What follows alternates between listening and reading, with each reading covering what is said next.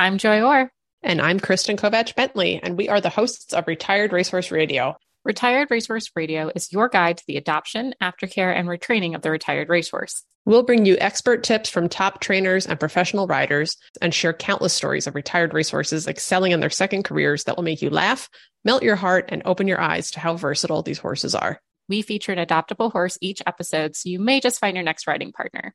Look up Retired Racehorse Radio and subscribe today.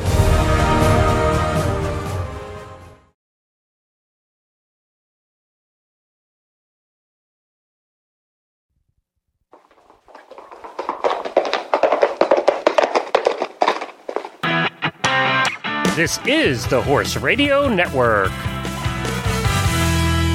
This is episode 444 of Horse Tip Daily, a different horse tip, a different equine topic, a different equestrian expert every day. Horse Tip Daily brings the world of equine knowledge to you one day at a time. This tip is sponsored by FeedXL. Are you feeding your horse correctly? Find out at FeedXL.com. Enjoy today's tip.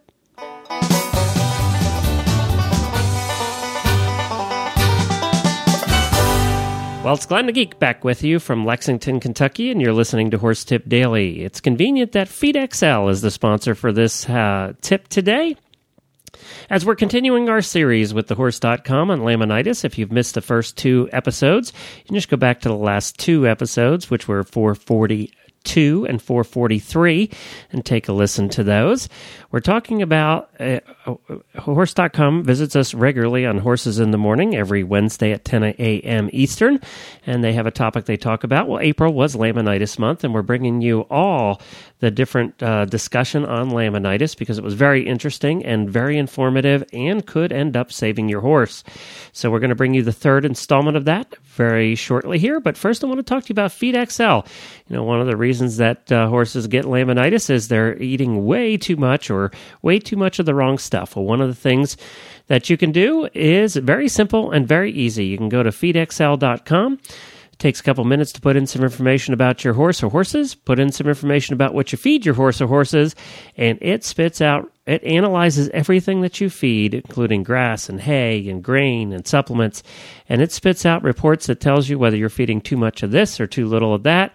It shows you where you have deficits in the way of vitamins or where you're feeding too much of certain vitamins and minerals, and too much hay, too much grass, too little hay, too little grass. It'll tell you all of that at FeedXL.com.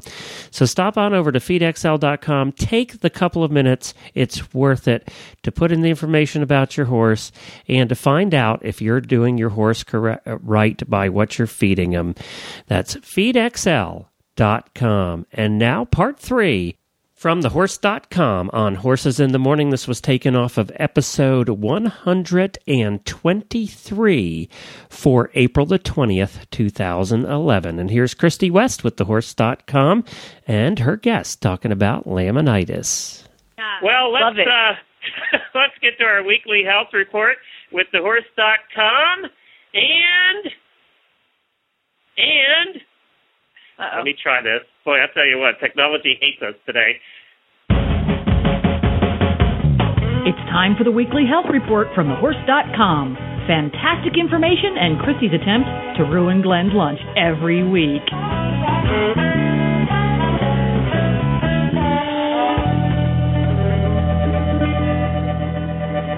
Happy Laminitis month. Good morning, Christy.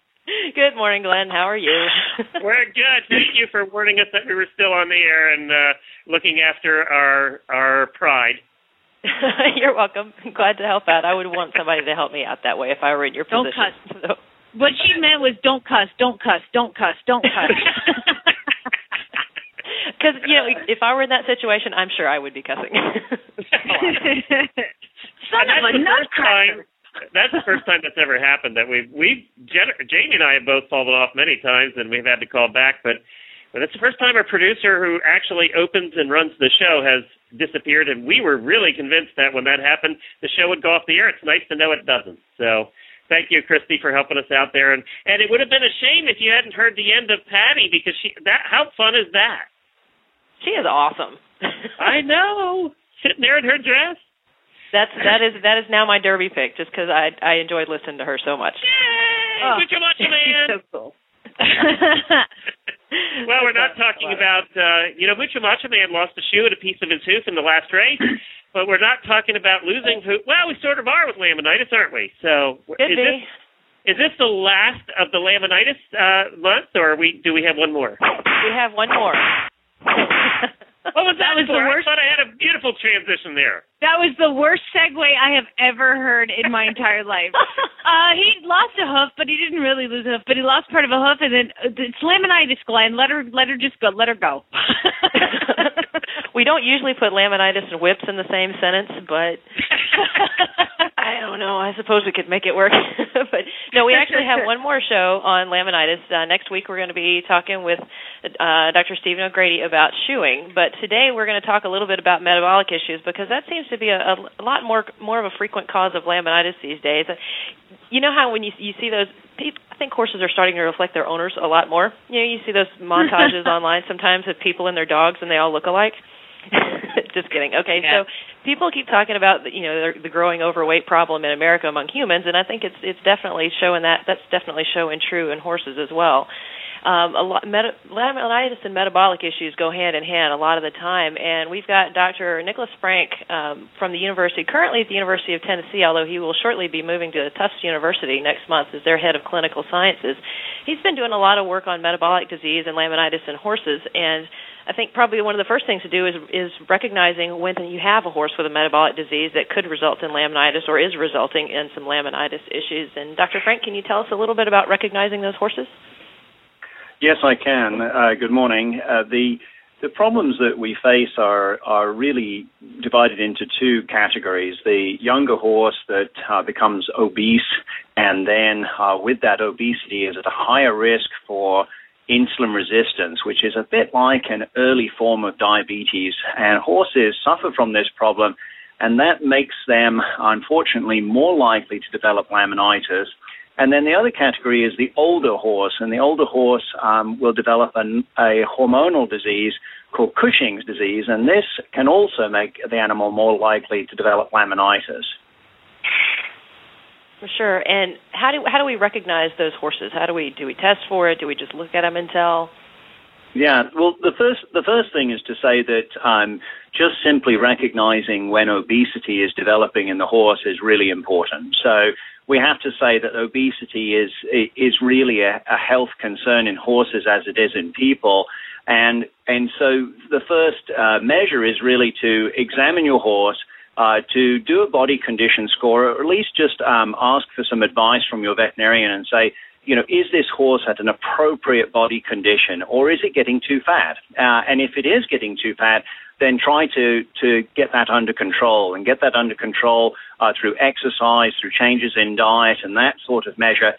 And if you do that well in advance, if you basically prevent obesity, then you're going to automatically lower the risk of that horse developing laminitis. In terms of testing, there are some tests that can be done, blood tests, and some more challenge tests that can be done by your veterinarian to look at that obese horse and say, not only is that horse obese, but it's actually now developing insulin resistance, and therefore is at even higher risk of developing laminitis. When we talk about the old horse with Cushing's, again, there's some hallmark signs that we can see just by looking at the animal. The horse that is slow to shed out its winter hair coat, or is developing a thick, curly hair coat, those are abnormal signs. So those hair coat signs should make you then question your veterinarian and say, do you think my horse is potentially getting to that age, getting to that stage of life where we're beginning to see this Cushing's problem? And if the Cushing's problem is there, then again we can do some blood testing and some challenge tests to be able to then say, yes, that animal has got Cushing's and therefore should be treated. Dr. Frank, I have a question for you. I'm not 100% sure of your history as far as, going out and seeing clients, but my experience as a technician, it is incredibly hard. It's like telling people their kids are fat, telling people their horses are fat. They get really offended and protective and a little bit angry. So is there a good way to go about telling somebody, hey, you're going to kill your horse because you're feeding it too much and it's fat and you need to do some work on it? Right. I think you're absolutely correct on that. It's a difficult subject to tackle, and I think the first way to do that is really to make the client understand that we really care about the animal, that we care about the health of this animal, and that leaving it in an obese state is going to raise the risk of it having laminitis and other complications as well. So perhaps we say, these are some animals I've treated in the past. Let me tell you about some of the problems I've seen before, and really let the client know that we're not criticizing the way that they are managing their horse. We're not trying to be overly critical of their approach, but yet we are really concerned about the health of the animal, and they can do something about it. And I think that that's the type of discussion that needs to go on in an annual wellness exam with the veterinarian, with the nutritionist, with just a good friend who knows a lot about this situation, going over and saying, look, I'm not trying to be critical, but you've got to know that this obesity problem is really a health concern for your animal. And it still comes out your horse is fat. It does. It still comes out your horse is fat, but there's a nice way of putting that. So hopefully the owner won't take offense at that. And I want to have a disclaimer here, please, that this does not apply to Frankie Lovato or myself, because we are exempt from that, and our ponies are exempt from that. Just wanted to disclaim that. Our horses are not no, fat. You're not. Yeah. Glenn, Dr. Frank has a way of talking to you after the show. He's going to sit you down because that was really good, Dr. Frank. Oh, my gosh, that was impressive. I feel like I need to starve my horses now because you just wasn't fat at all. I think sometimes too you can almost blame the horse and say, boy, he's an easy keeper. These kind of horses are hard to manage.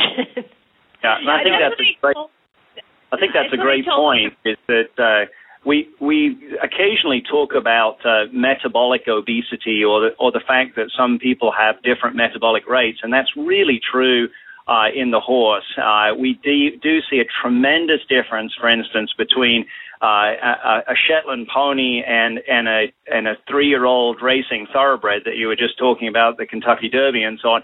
The metabolism of these horses is very different, and I think that's where we can then talk to the owners and say, we understand that you're really struggling with this. I've had an animal like this before, and really talk to them about the fact that what will work for their particular pony may be completely different from what other people are feeding their horses if they're in the same barn, if they're at a boarding stable, and so on. So no two horses are alike when it comes to their feeding requirements, and we really have to educate the public that there's a huge difference in metabolism between different individual animals. For sure. And now that we've talked about identifying these horses, let's talk about how to prevent, if you see some of these signs starting up, your horse is starting to gain a little bit of weight, starting to get a little cushy around the middle, what can you do to keep him from getting really obese? And we'll leave the Cushing's ones for a moment. Okay, so the first thing to look at is are you feeding any grain? Are you feeding anything in terms of a concentrate, grain, pellets, and so on? An animal that's becoming obese does not require any additional calories from grain. So the first thing to cut out is the grain. There are a number of very good products now that are low sugar, low starch. I say to a client, if you want to give a horse a treat, give them a cup, a measured cup, something from the kitchen that they take out with a proper measuring cup, and give them a cup of low starch, low sugar pellets as a treat. But the rest of the grain needs to be cut from the diet if the horse is becoming obese. The hay is generally a component of the diet that you can also manage. You may want to cut back down to an appropriate amount of grain, appropriate amount of hay, which is about 1.5% of body weight in hay. So that's something that clients can do, owners can do. They can measure the weight of the hay and actually make sure they're not feeding too much. And then the single biggest factor in most cases is how many calories the horse or pony is consuming on pasture. And that is very, very difficult then to manage because the pasture is a huge X factor. We don't know how many calories the horse is getting, and it varies from month to month, even week to week. So the pasture is very, very dynamic in how many calories it's giving to that animal. So what the owner needs to do is really look hard at that pasture situation and ask the question, is the animal getting too many calories on pasture? If that's occurring, then they need to either restrict the amount of pasture that the animal's out on, so put them in a smaller area, take them off pasture for a while until they get the body weight under control, or use strategies such as a grazing muzzle, which allows the horse or pony to be out, but yet limits the amount of grass that that animal can consume over the period that it's out on pasture. And if your horse has already gotten good and fat, what else can you do to cut his weight down? Besides, if he's too sore, maybe it's a little tough to exercise. It can be. Exercise, of course, is a great way to burn calories, and then restricting the calories, so putting the animal in a situation where it can't eat as many calories on pasture. There are some medical interventions that we can use, a veterinarian can prescribe. I think these should be reserved for the cases that don't respond to the measures that we've discussed, so don't respond to diet and exercise. And we've got to be careful, just as we are in human medicine, that we don't try to create a diet pill that substitutes for good, solid advice on diet and exercise. So, but having said that, there are some animals, particularly the ponies, particularly certain individual animals that are very, very metabolically efficient, that really are difficult to get the weight off, and then a veterinarian can be consulted, and there are some medical approaches in those particular cases. Okay, so what I'm hearing here, Christy and Dr. Frank, is that at any given time, what you're saying, you can take out the word horse and insert the word human.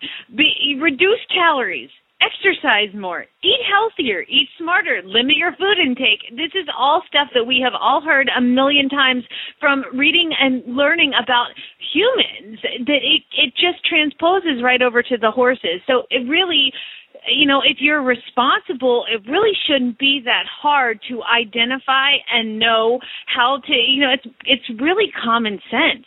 Eat less, exercise more. There you go. Once again, I would like to disclaim that Frankie and I are not part of that. And we'll have a talk with you.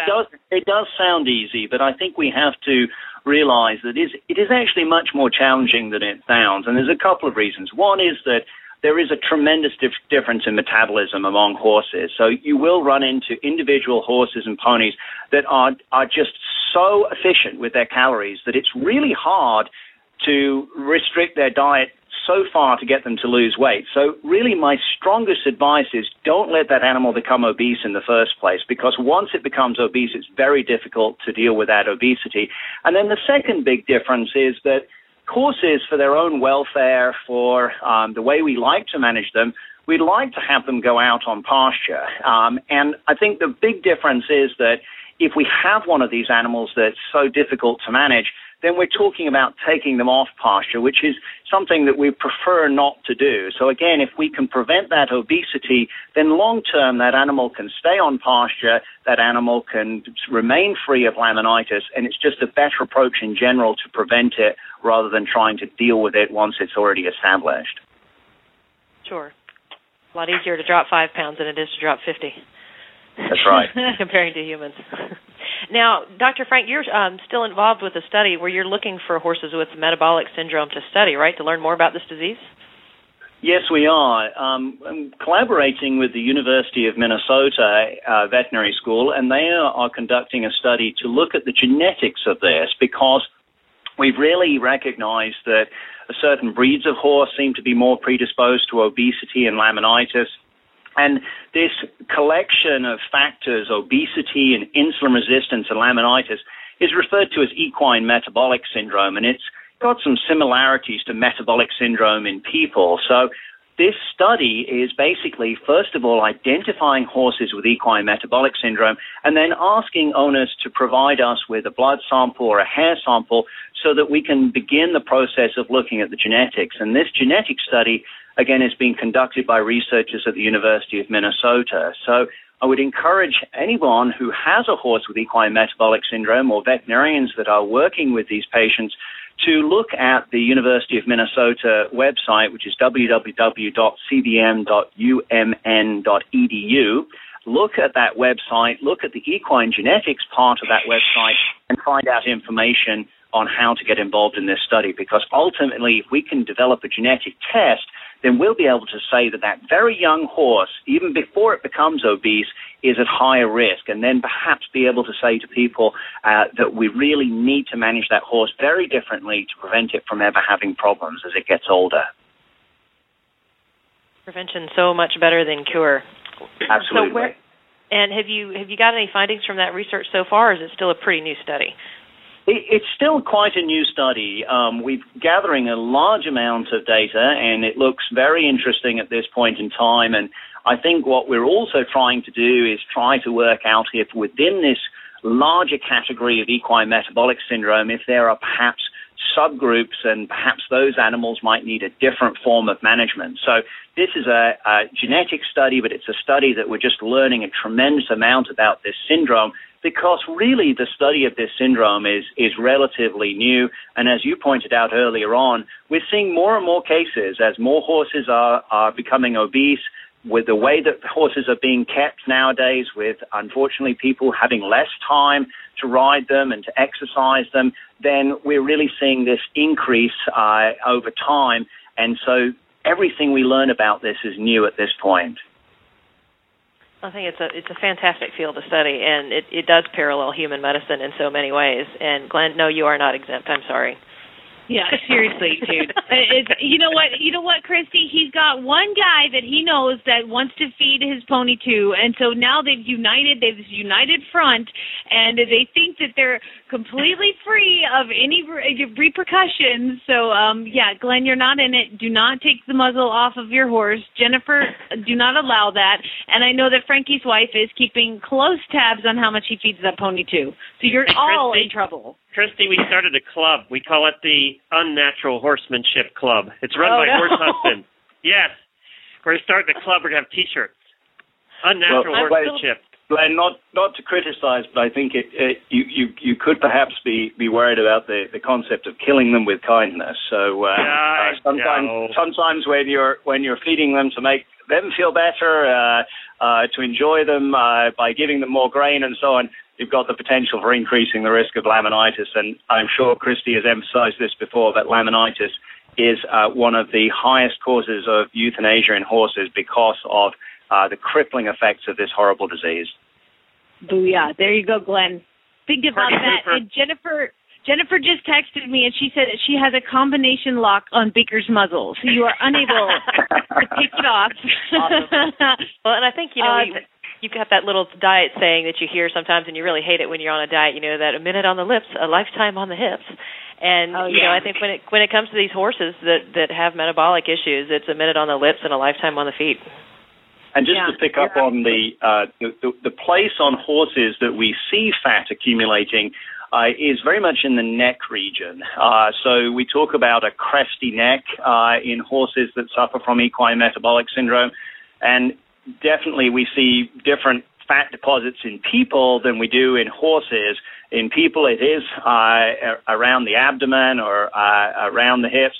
But in horses, the telltale sign is an increase in fat in the neck. So hopefully owners will recognize that that's an abnormal finding and be alerted to the fact that may indicate that the animal is beginning to suffer from insulin resistance and its risk of laminitis is going up. Well, you're exactly right, and I thank God humans don't get fat necks, because that would look a little weird. So where can people find out more, and they can get a hold of you? I know thehorse.com/laminitis, and Dr. Frank, give your website one more time. The website at the University of Minnesota is www.cbm.umn.edu. We also have information on the University of Tennessee website, and very soon we'll have some information on the Tufts University website. Well, thank you so much for joining us. I think that what you're doing is incredibly important, and, the education is going to be the key as far as saving a lot of these horses that are obese or predisposed to obesity. So education of the owners is of the utmost importance, and I really appreciate you guys getting the word out there and trying to save some horses. Well, thank you. I enjoyed the experience. Thanks for the opportunity. Well, if you'd like to hear the rest of that episode of Horses in the Morning, it's episode 118 for April 13th, 2011, and you can find the recorded version over at horsesinthemorning.com. Well, we are done here for today. We'll be back with the final part in this Laminitis series tomorrow. And, of course, you can find all of the shows on the Horse Radio Network at horseradionetwork.com. Don't forget, we have 8 shows that we do here every single week, and we appreciate you joining us for Horse Tip Daily, and we hope that you keep on listening and tell all your friends about it. We'll be back again tomorrow with the final part here on Horse Tip Daily. The Horse Radio Network and the Horse Radio Network hosts are not responsible for statements of guests or their opinions. Use your own judgment when listening to the tips provided by the experts on Horse Tip Daily.